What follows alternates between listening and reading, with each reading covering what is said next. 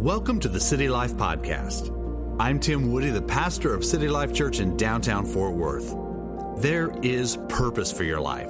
There's a destiny you have yet to walk into, and there is hope regardless of what you're facing today.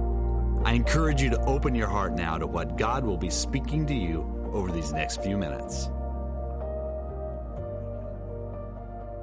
I'm ready to preach. Would you guys have a seat? Get your Bibles and your notes out. I want you to find two places in your Bibles today. I'm going to ask you to look at Luke chapter 24, verse 1, Luke 24, 1. Find that in your Bibles. And then a second place, Ephesians chapter 2, verse 1. So it's easy. Luke 24, 1, Ephesians 2, 1. Leave that up there for just a second so everyone can find those places in your Bible. While you're looking that up, just want to tell you that I'm continuing with my Tim at 12 series this Wednesday. It's every Wednesday at noon. And right now I'm teaching on a question because I've let people submit questions about prophecy, the end times, the supernatural. And one of the questions came in is like, which signs still remain before the coming of the Lord? So Wednesday, I'm going to be talking about that Wednesday at noon. I hope you'll join me. You can find that on the City Life app, also on the church, the City Life Church Facebook page and City Life Church YouTube channel, all that kind of stuff. Hey, I also just want to thank you guys for continuing to give toward the Ukraine Convoy of Hope work. And if you've not yet given, we didn't mention it this morning, but again, it's something that is ongoing. So if you're able to give to that, we're able to immediately get those funds into the hands of Convoy of Hope because they are on location. They're continuing. Their job is they're ministering to the refugees that are coming out of Ukraine, and that is where the greatest need is right now. That's where Christians can really share a lot of love. And I'll tell you what's different about that and the Red Cross. I love what the Red Cross does. That's wonderful, or other organizations. Convoy of Hope is different because they do all the same stuff those other organizations do, and they've been around a good long time, so they're stable. They're one of the most highly respected, recognized relief organizations in the world.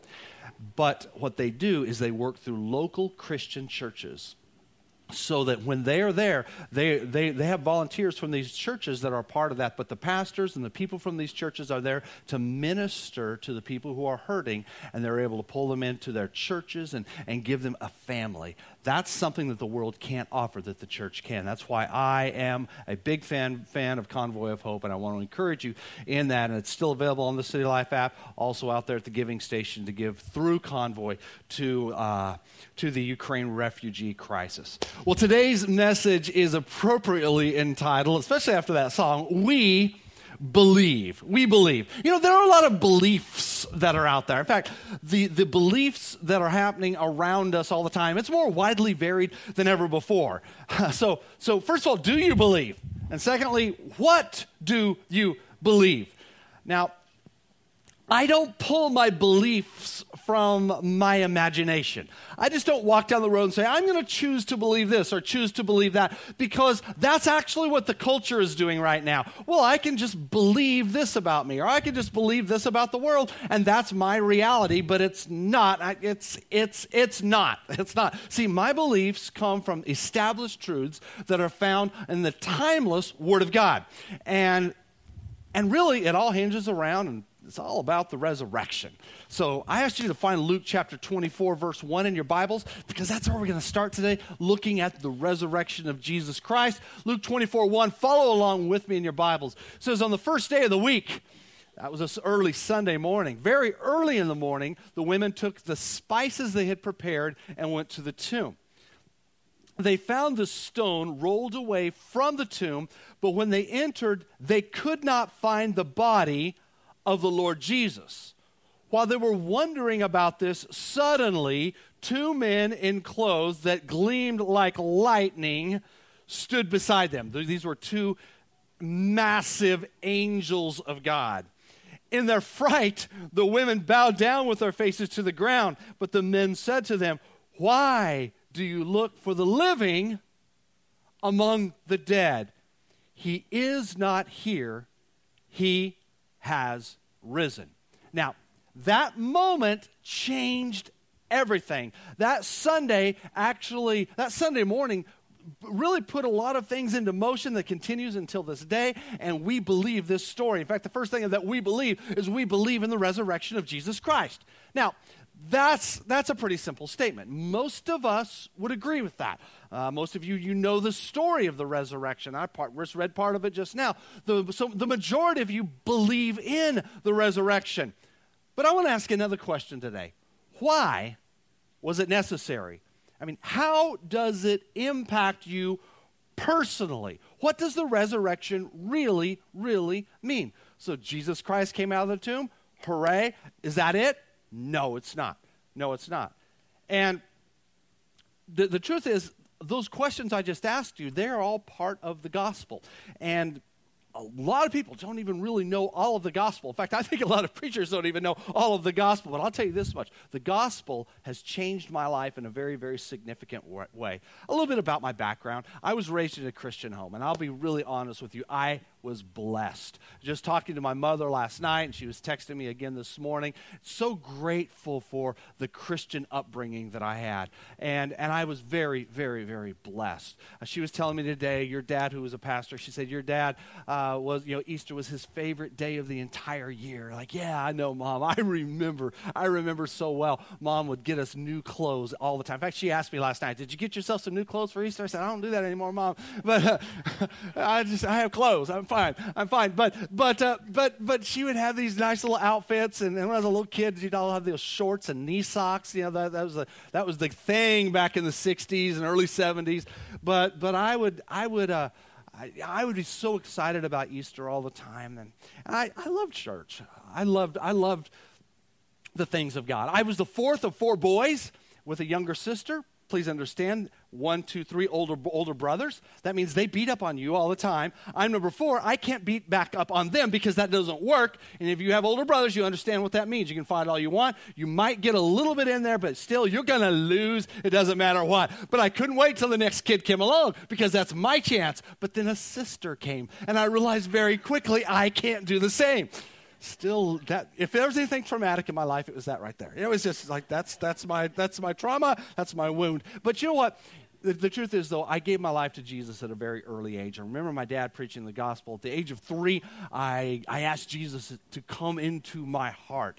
I remember the moment clearly. I do. At the age of 7, or actually it was the age of 6, I was baptized in water. If you've never been baptized in water, it's the Lord's command to do so. And I want you to do it. Now, next Sunday, let's do that. I was baptized in water at the age of 6, filled with the Holy Spirit at the age of 7, and began leading ministry in the church at the age of 13. Because in our church, I was 13, and I said, Mom, Dad, why don't we have a children's church? They said, well, there's nobody to lead it. It's like, well, I'll do it. And they kind of looked at me and said, okay. And so that was my first opportunity. I started leading children's church when I was 13 years old, and I loved it. And I ended up being a children's pastor, and I did that until I was 30 years old. So that lasted quite a while. But I was this imperfect teenager, really striving to please God. I wanted to please God in everything that I could do. And about the age of 17, I realized something that had never clicked with me before, that I would actually be rewarded in eternity based upon what I did for Jesus on this earth as a Christian. That, for me, was a game changer. I decided to go ahead and go to college and begin to prepare to be a pastor. And I had actually had the call of God on my life since the age of 3 also. I had had a vision, a night vision, a dream, and where God had called me to be a pastor, but I resisted it all of my life. The reason I resisted it because I was from a pastor's home, and I saw that, being in a pastor's home is not all glitz and glamour and fun. There's a lot of toughness. There's a lot of trials. There's a lot of things we had to go through as a family and a pastor's family, and I ran from it. But at the age of 17, I had an encounter with God. God encountered me, and I began studying the story of the gospel like never before. The story of Jesus, the redemption, the cross, and the resurrection. And I realized something was critical there that I had never really fully ingested it. Well, I've been processing all these thoughts and making notes for today's message for a long time. And it was all racing through my mind, as it typically does, about midweek. The first, just a little bit about my weeks. The first couple days of the week, first 2-3 days, are pretty much doing administrative work, meetings, and things like that. The latter part of my week, I just kind of go into the zone where I'm just processing and working through the last details of putting together the message for the coming Sunday. And I was doing that this week, and I was stuck. I mean, it was 1 a.m., and I was in bed. I couldn't go to sleep because my mind kept racing, and like, how can I phrase this? How can I picture this? How can I illustrate what I'm about to share with you here in a minute? And I wanted to illustrate it, and then I thought, I'll create some diagrams for everybody. And so I got really excited. I got out of bed, and I did like about 3 different drafts of the diagrams, and I put them down on my desk. I thought, okay, now I can go to sleep. But I was so excited about them. As soon as early in the morning, for anybody who was up, I was back at the computer. I slept maybe 3 hours, back at the computer, and I was putting this together. So what you're going to see today are my diagrams from my computer, and they're not cool. I'm not a graphic artist. I'm a preacher. So if you're looking for something slick and cool and beautifully, professionally done, sorry, I ain't got that. But I do think that you'll get it by what I'm going to be showing you today. And I'm hoping this imagery is going to help you. It's going to educate you. I'm praying that it's going to really motivate you to serve Jesus with passion and enthusiasm. And really, it's all about what we believe. So here's another thing we believe. We believe Jesus is the hands and voice of God. That's important. You have to start with that. You see, what the Father God wanted to accomplish, whatever God the Father wanted to say, he did it through Jesus.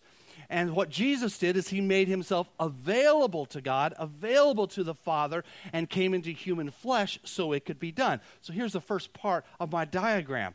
Father God, you like the crown there? Okay, that's God. He's the king, all right? So Father God gave Jesus a son, and I know that's actually a son, S-U-N, but I thought since he sheds light on everything, that's the son. So if there's anything a little quirky here, just get over it. All right, and then, but what Jesus does is he is the hands and the voice of God. So God sent his son Jesus to the earth. He was to be his agent, and the Father speaks through Jesus. Now, a lot of people actually leave their faith right there. They leave Christianity right there. They say, well, this is what it's about, and I like that part of the story, and that's it. But I want to tell you something. I would not be motivated to serve a God if that's all that happened. I'm just telling you the truth. I don't think I would be motivated to do it. Jesus, a great teacher. He worked miracles. He showed the world what God is all about. Yeah, but that's not enough for me to say, I want that. I'm going to serve that God. Maybe you're different, but I needed a little bit more. And so I'm not going to sell you short today. We're going to go a little bit further than this. You see, but this is important. Now, actually, this is foundational. It's critical because John chapter 14, verses 8 through 10 says this. It says actually 3 really significant things, and you can look this up later about Jesus' relationship with his Father. And Jesus, he actually spoke the Father's words. Jesus actually did the Father's works. See, Jesus didn't do anything through his own skills and abilities. He did it through the working of God through him. And Jesus also said, when you see me, you've seen the Father. So this was actually one of the critical elements that began to grab my heart when I was 17 years old, because I began to realize that Jesus was God's agent and he was 100% submitted to the Father. More to come on that, all right? So let's dive back in. So there's more to the story of the gospel, and here it goes a little bit further. We believe that sin is toxic and it brings death. That has to be woven into the story no matter how you look at it. See, the description I came up with is like sin, it's like radioactive poison. That's really what it's like. And so you get a small, you're going to have some radioactive poison. You're going to just have a little bit, a teaspoon of it. Well, sorry, but the smallest amount of that is a death sentence. Do you get that? So that's what sin is like. But God sent Jesus into this world not only to be his hands and his voice, But God sent Jesus into this world to deal with this sin issue. God didn't want his creation to perish as a result of this toxicity, of this sin. And so I illustrated it like this. You see, sin is poison. The smallest drop of sin, the smallest drop of it will kill you. See, the problem, though, is that every single person has sinned. In fact, we needed Jesus to come on the scene because of the toxic nature of sin. It's just like, so it's kind of like this. You know, when you work a job, you get paid, you get wages, you get money. And so you're always happy to see that magically appear in your bank account, or you get that paper check, or someone's paying you with cash, whatever. That's your business. But the truth is, sin is like that, except it's not a positive wage. It is a negative wage. Scripture says the wages of sin, what you get paid for because you sin, is you get to die. So sin is poison. We got to get this. It infects every single human being on earth. Now, but Jesus comes into this earth not only as the hands and voice of God, but as a sinless one, and he was the only sinless one to be on this earth. So here's another thing that we believe. We believe that people are dead in sin without Jesus. People are dead in sin if they don't have Jesus. In fact, they're already dead in it, and that's part of the mystery of this. In fact, John 3:18 tells us that whoever doesn't believe in Jesus is condemned already because they didn't believe. And so I've illustrated it like this. Underneath sin, you see, is the problem. We're all born into this sin. We're destined for this eternal death, and that eternal death is in hell. We are under a death sentence of toxic sin. Now I ask you to turn in your Bibles to Ephesians chapter 2. So I'm going to ask you to follow with me from now all the way through the end of the message, because I'm going to begin to break this down a little bit for you. All right, but this is an amazing passage that explains so much. Ephesians chapter 2, verse 1. As for you, you were dead. Do you get that? You were dead. You might say, but they were alive, walking around. No. You see, even if you take a bunch of radioactive stuff, you might still be alive walking around, but it's not going to work, okay? There's going to be death coming. So as for you, you were dead in your transgressions and sins, in which you used to live when you followed the ways of this world, and of the ruler of the kingdom of the air. They're talking about Satan here, the spirit who is now at work in those who are disobedient. All of us also lived among them, that means among sinners, at one time. And what sin causes you to do is, look, gratifying the cravings of our flesh and following its desires and thoughts. Like the rest, we were by nature deserving of wrath. Now, okay, hold your place there. So get this. Everyone has been there. In fact, most of the world is there right now. There's this problem with creation. We're all deserving the wrath of God. Sin is toxic. Sin is in us. You get that? Sin's toxicity will kill us all, and there's no way around that, because basically you're dead already. You're walking dead. But what do we believe? We believe that Jesus became sin for us. Do you realize that? Jesus literally became sin for us. Now, I talked about this last Sunday, Jesus on the cross, and Jesus went through this horrible physical agony, but the physical agony was not what killed him. Do you know that?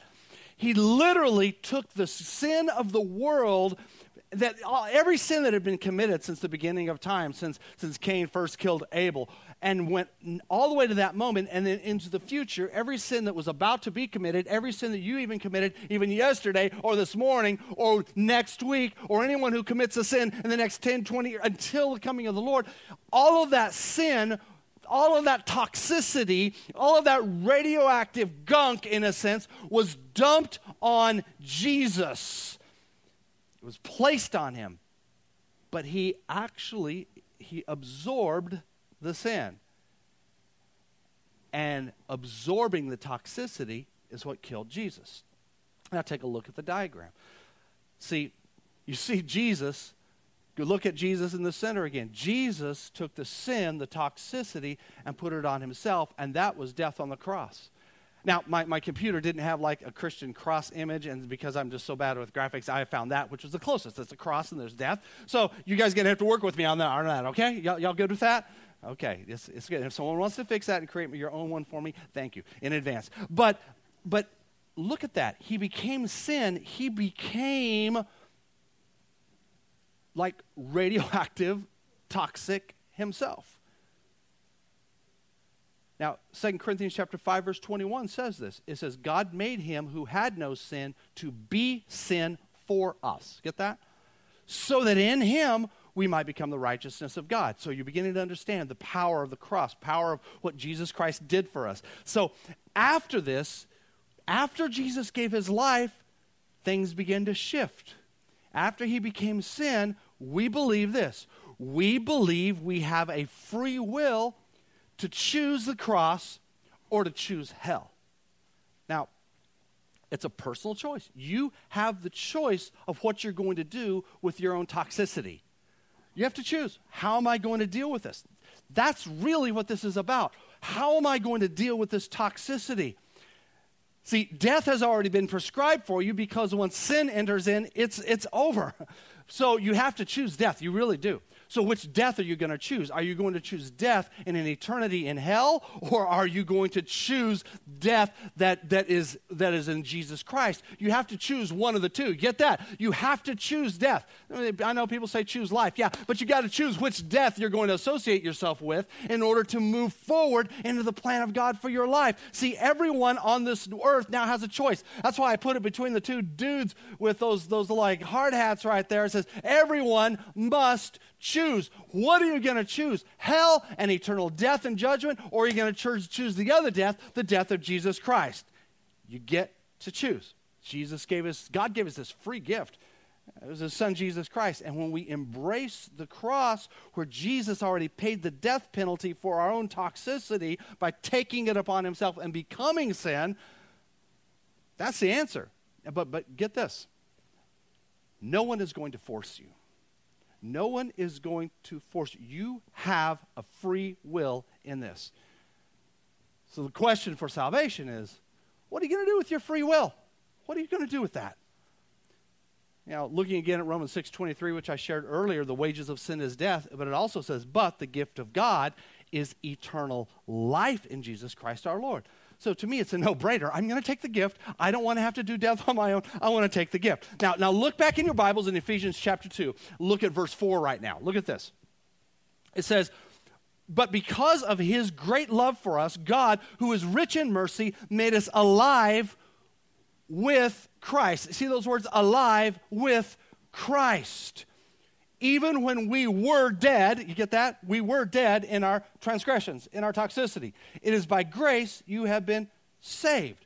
Okay, hold your place there. So, through Jesus' death on the cross, we who were already dead in sin, we are made alive right along with Jesus Christ, because Jesus was made alive in the resurrection. So, here's what we believe. We believe we are resurrected with Christ. All right, we were dead. We're not dead anymore. Jesus rose from the grave, and the toxicity of sin did not send him into eternal death because he was sinless to begin with. And so he arose, which now gives us hope. And I'll tell you what, when I see that, I'll tell you, I can serve a God like that. I can serve a God like that. Here's how I illustrated it in my little interesting graphic. So the only way that you're going to get resurrection life is to go through the death of Jesus Christ and receive that. I mean, get this. Jesus' resurrection on Resurrection Sunday means that we are resurrected as well. So happy Easter. Resurrection Sunday is something to celebrate. The resurrection of Christ is not some distant historical thing. No, resurrection is a current reality in this room right now. Oh, come on, I like this. All right, that's the story of Easter. Now, you see, this is right in the middle of it all. Okay, got to look at verse number 6, though. Ephesians chapter 2, verse 6. It says, and God raised us up from the dead because you're already dead. You sin. You guys getting that part, right? A lot of people don't realize that. You were already dead. One sin, boom, you're dead. Okay. But God raised us up with Christ and seated us with him in the heavenly realms in Christ Jesus. Now that's just crazy to think about. What did you do to deserve that? You say, nothing. You didn't. You didn't. You just accepted the fact, hey, I'm going to choose the route of Jesus' death instead of my own eternal death in hell. I think I'll choose that. Do you guys see how simple this is? You see how simple this is? If people understand the simplicity of it, they would never wrestle over the whole issue of salvation.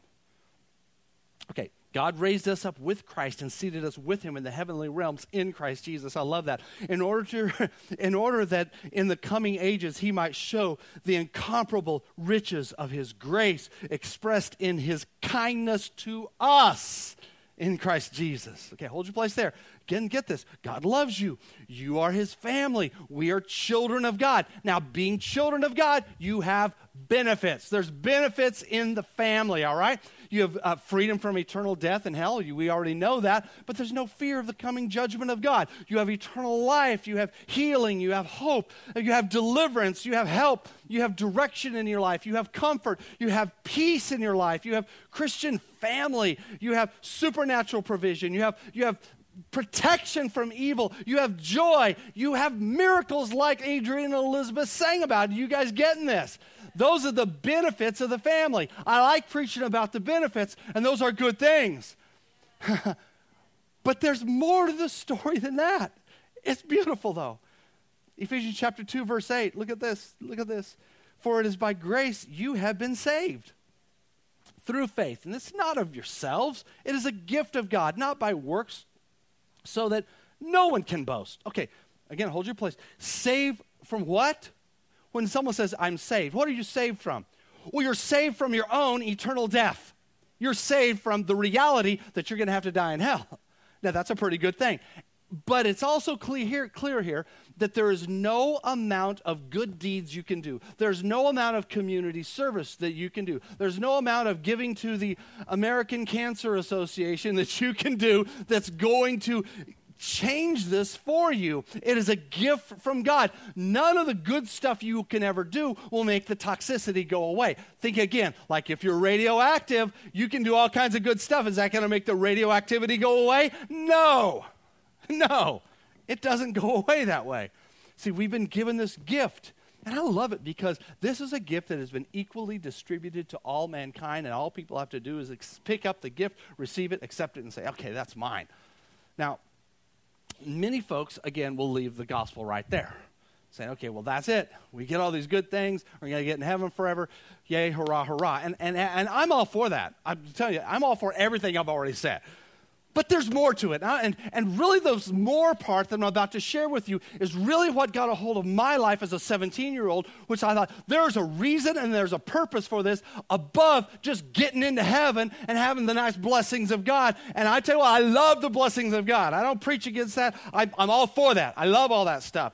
But God wants this message to get out because he wants to grow his family. He's not willing that one person, he doesn't want anyone to spend an eternity in hell. And he could poof and just make it all happen on his own. But no, he's given us free will. That's the problem. That's the choice. And that's what we have to deal with on this earth. We have to help other people. So, in other words, we believe that we are Jesus' hands and voice.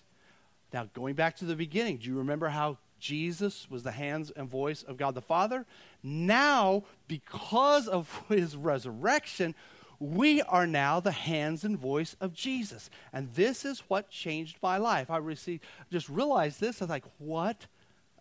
I was going to say, what a stinking honor. It is a stinking honor to actually be the hands and the voice of Jesus Christ. And so for me, as a 17-year-old boy, dealing with everything that every teenage boy deals with and struggles with, no longer was my focus on striving to do everything just right so that God wouldn't zap me and be a good teenage boy. No, it was no longer focused on trying really, really, really hard not to sin each day because I didn't have to focus on that anymore. my focus shifted. My focus now became on being Jesus' hands and being his voice. And that actually changed everything about me, and the other became a whole lot easier. Now take a look back at the diagram. You see the correlation between what God did for Jesus at the top and what Jesus did for us, making us his hands and voice. Now again, this was all initiated, this all was launched back on Resurrection Day. Now there is a part of the resurrection story that unfortunately is seldom told in churches on Resurrection Sunday. But I'm going to tell you this other part of Resurrection Day story. And because I think it is more impactful than the ladies showing up at the tomb and seeing it empty, because that's the start of it, but there's more that happened. And this part gets really, really, really good. Okay, you see, that same day, about 12 hours after the discovery of the empty tomb, Jesus miraculously appeared to his disciples, and they were still scared. They had heard from the women already, but they were still scared, and they were not convinced that Jesus was resurrected. How could that be? That just don't happen, you know? Okay, he was dead. He was dead, and they couldn't figure this out. Now, John chapter 20, verse 19, I want to read this to you. This is what happened later that day. This is part of Resurrection Sunday. On the evening of that first day of the week, when the disciples were together with the doors locked for fear of the Jewish leaders, Jesus came and stood among them. In other words, he actually just walked through the wall, because these guys were locked in because they were scared. They were like being scaredy babies. They were like, oh no, somebody's going to come get us and crucify us too. I mean, I'd probably be a scaredy baby too, just to be honest with you. But they were all locked in. Jesus, he goes through the walls. He walks there. Jesus came and stood among them and said, peace be with you. After he said this, he showed them his hands and his side. Now, peace be with you is a common Jewish greeting. It would have been shalom. He would have come, basically, let's say, shalom upon you. And that's, multitude of blessings. It's more than just peace. And he puts his hands at his side to prove to them that he was Jesus because of the scarring on his body. Scriptures also even say he was unrecognizable. So they wouldn't have recognized him as being Jesus, the one they had spent 2.5 years with. So he showed them his body. And it says the disciples were overjoyed. They weren't just happy. They didn't have joy. They just went over the top with their joy when they saw the Lord. So they went from terror to being overjoyed. Terror, I mean, a beat up, like, you've seen the zombie shows. Most of you have. Like that, walking into the middle of your room, and then all of a sudden, boom, boom. And that guy was messed up. His body didn't look pretty. I know the images show him looking pretty, but why didn't the disciples recognize him? Because he wasn't pretty at the resurrection. He wasn't. He was pretty beat up. And they were freaking out, and they go from that to just elation, and they're overjoyed. And so Jesus again had to say, okay, peace, peace, peace, peace, because at this point they certainly need it. They've gone from low to high. It's like, okay, let's come back to a happy medium right here. Now, and then keep reading, just keep following with me here. It says, look, here it is. This is it, guys. This is the crux of it. As the Father sent me, this is Resurrection Day, I am sending you. And with that, he breathed on them and said, receive the Holy Spirit. It was a supernatural, powerful moment. He breathed the breath of the resurrected Christ. The Holy Spirit was imparted to them, and I believe, I don't really know how this looked, but they obviously just inhaled, and that was their salvation experience. That's when the Holy Spirit came to dwell in them. The life and the nature of Jesus is now in them as well. It was imparted to them. And just like the life and the nature of Jesus is imparted to us at salvation, it happened to the disciples that day too. Okay, you now see that Resurrection Sunday is a whole lot more than just an empty tomb.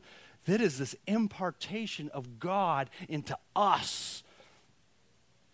I mean, the Holy Spirit now makes you his residence.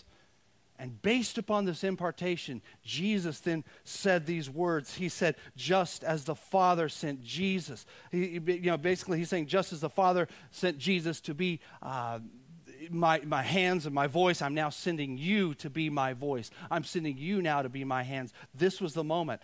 And 2 Corinthians chapter 5, verse 20 says, we are therefore Christ's ambassadors, as though God were making his appeal through us. We are Christ's official representatives here on earth. So we are called to occupy until Jesus comes. Do you see that?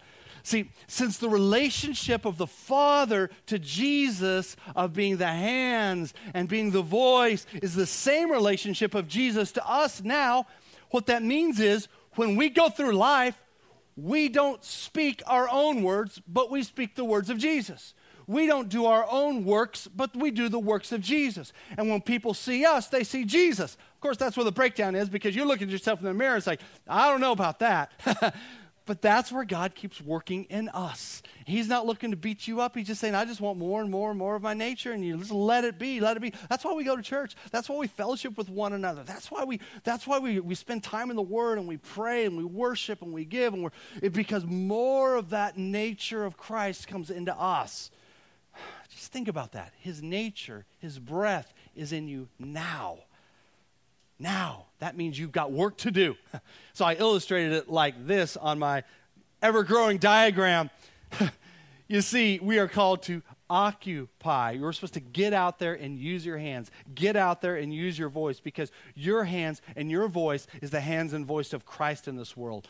And the beauty of this is, for every single person, it looks a little bit different. It does. It looks a little different for every single one. And I like that. Because if you guys were all supposed to be called to be just like me, that would be weird. That would not be cool at all. But it means that you are doing God's work on what I call your cultural street. And you do this until Jesus comes, or until you die, until your physical life goes away, which is not eternal death at all. Jesus said it this way. He said, occupy till I come. What does it mean to occupy? It means to do business and grow the investment God has given you. What is the investment God's given you? It's every gift, every blessing that he's given you, your intellect, your skills, your gifts. It's just all of that. Grow the investment God has given you and work until Jesus returns. Now, get this, you're a new creation because of the choice that you made to take the death through the cross. And as a new creation, you are now an official representative of Jesus Christ on this earth. Ephesians chapter 2, verse 10. This is that last place. Look back at Ephesians 2 in your Bibles. It says, we are God's handiwork. Isn't that cool? Created in Christ Jesus. Now, wait a minute. Earlier, we were with Christ Jesus. Now we are in Christ Jesus. Now, that's even cooler. See, that's what I mean. It's like, you're in Christ Jesus. That's why when people see you, they should be seeing Christ. That's why you are doing the works of Christ. This is amazing. We are God's handiwork, created in Christ Jesus to do good works, which God prepared in advance for us to do. In other words, he's had plans for you since the beginning of creation. Oh, I love this. Beauty of it is, you might have felt like your life has no purpose and has no meaning. You might just feel like you're doing all this random stuff. You're doing the things that we do on earth. You're earning a living. You're fixing the car. You're planning for your retirement. You're raising a family. You're fixing up the house. You're feeding the dogs or whatever. All that stuff is necessary, yes, and that's necessary for this, and it's fine. But it's all temporary. That's the stuff. And there is no blessing for eternity based upon that kind of stuff. There isn't. You see, but because Jesus died and he was resurrected, your life now has meaning and it has purpose because you're his agent in this earth. You're doing the works of Jesus, just like Jesus did the works of the Father, which takes us to the final point of the entire gospel story today, and it's here. We believe in eternal life and in our eternal destination. See, when Jesus comes back, or when you physically die, whichever one happens first, and I hope I get to, if I die, great, fine. I mean, to die, I'm with Christ anyway. But I sure would love to be here at the moment when Jesus arrives. Oh, I would love that. You're going to live forever with Jesus. And here's the little simple way I illustrated that, is I put heaven, eternal life and reward, and there's a blue river there, which means it's not the Trinity River, okay? Please catch that. That's not the Trinity. So you get to be in heaven with Jesus forever. And in heaven, in eternity, throughout all of eternity, New Jerusalem, everything, you will be rewarded according to how you occupied on this earth during your physical life. Now that's critical. That's key right there. That's the big deal. See, eternal life is already yours. Jesus made that available to everyone. But in eternity, not everyone is going to have equal reward. See that? It's not all going to be equal there. It's going to be dependent upon the degree that you actually occupy. It's how you use the hands and the voice of God flowing through you. That's why around here we do cultural streets. That's why it's so important. But just leave that diagram up there for a second. I want you to look at that. Where do you see yourself on this diagram? Where have you camped out? Now, none of you have camped out in heaven yet. But somewhere on the bottom of that, you've camped out there, or that's where you are right now. For every person in this room, I'm going to ask you to take one step forward. Move somewhere. Move somewhere with your life. Move somewhere with your life. Are some of you at the point of decision? Well, which decision are you going to make? You're going to choose Jesus' death or your own eternal death in hell? Are you going to make the choice to break the curse of toxic sin over your life? Maybe you need to make the choice to serve Jesus Christ and break that and then begin to enjoy all the benefits of the family of God, all the benefits of salvation. Maybe you're enjoying the benefits, but you've not yet chosen to actually do what Jesus has told you to do, and that's to be his hands and his feet. And maybe you've started figuring that out a little bit, but you've not actually chosen to really do business for Christ until he returns and to occupy and make Jesus known. Wherever you are on that, let God convict you right now. I'm just praying, Holy Spirit, I pray for conviction in this room. Conviction is where God convinces us of what we need to be doing, of what changes need to be made. I thank you, God, for conviction, because conviction never leaves me the same. So first of all, in this room, I'd like for each one of you to lock yourselves in with God right now. Just lock yourself. Allow God's voice to speak to you. Because it's really not Tim talking to you right now. God's talking to you. See, we've been praying since early this morning that God will customize this message for you personally. There are certain things that hit you hard, and that was the voice of God. That was the voice of God for you. I want you to receive that as the voice of God and make a decision today. What are you going to do with that?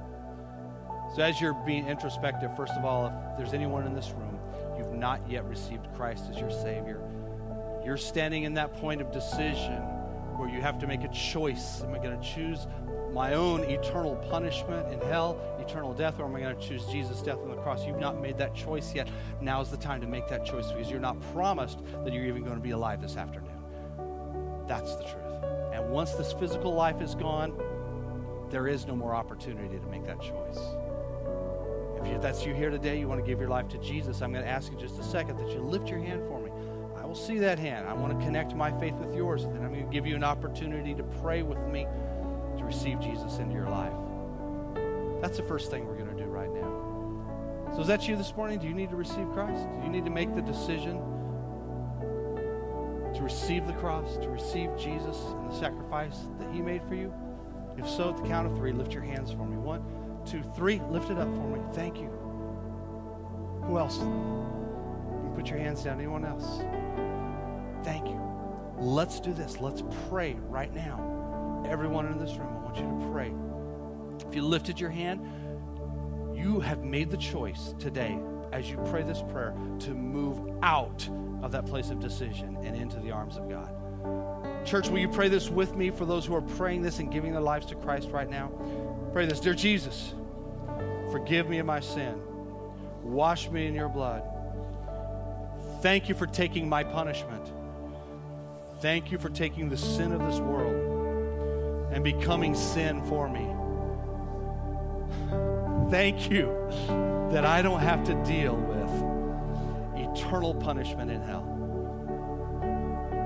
I choose your cross. I choose Jesus.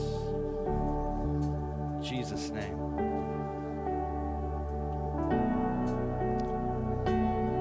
There are other prayers we need to be praying in this room as well. there are going to need to be some self-directed prayers. I'm going to pray over you, and put that thing back up on the screen. Put it back up there one more time. Where are you on there? Where are you? Find where you are, and what is God saying to you about that? I'm going to pray first just a spirit of revelation. You need to talk to God on your own, because I can't pray this prayer.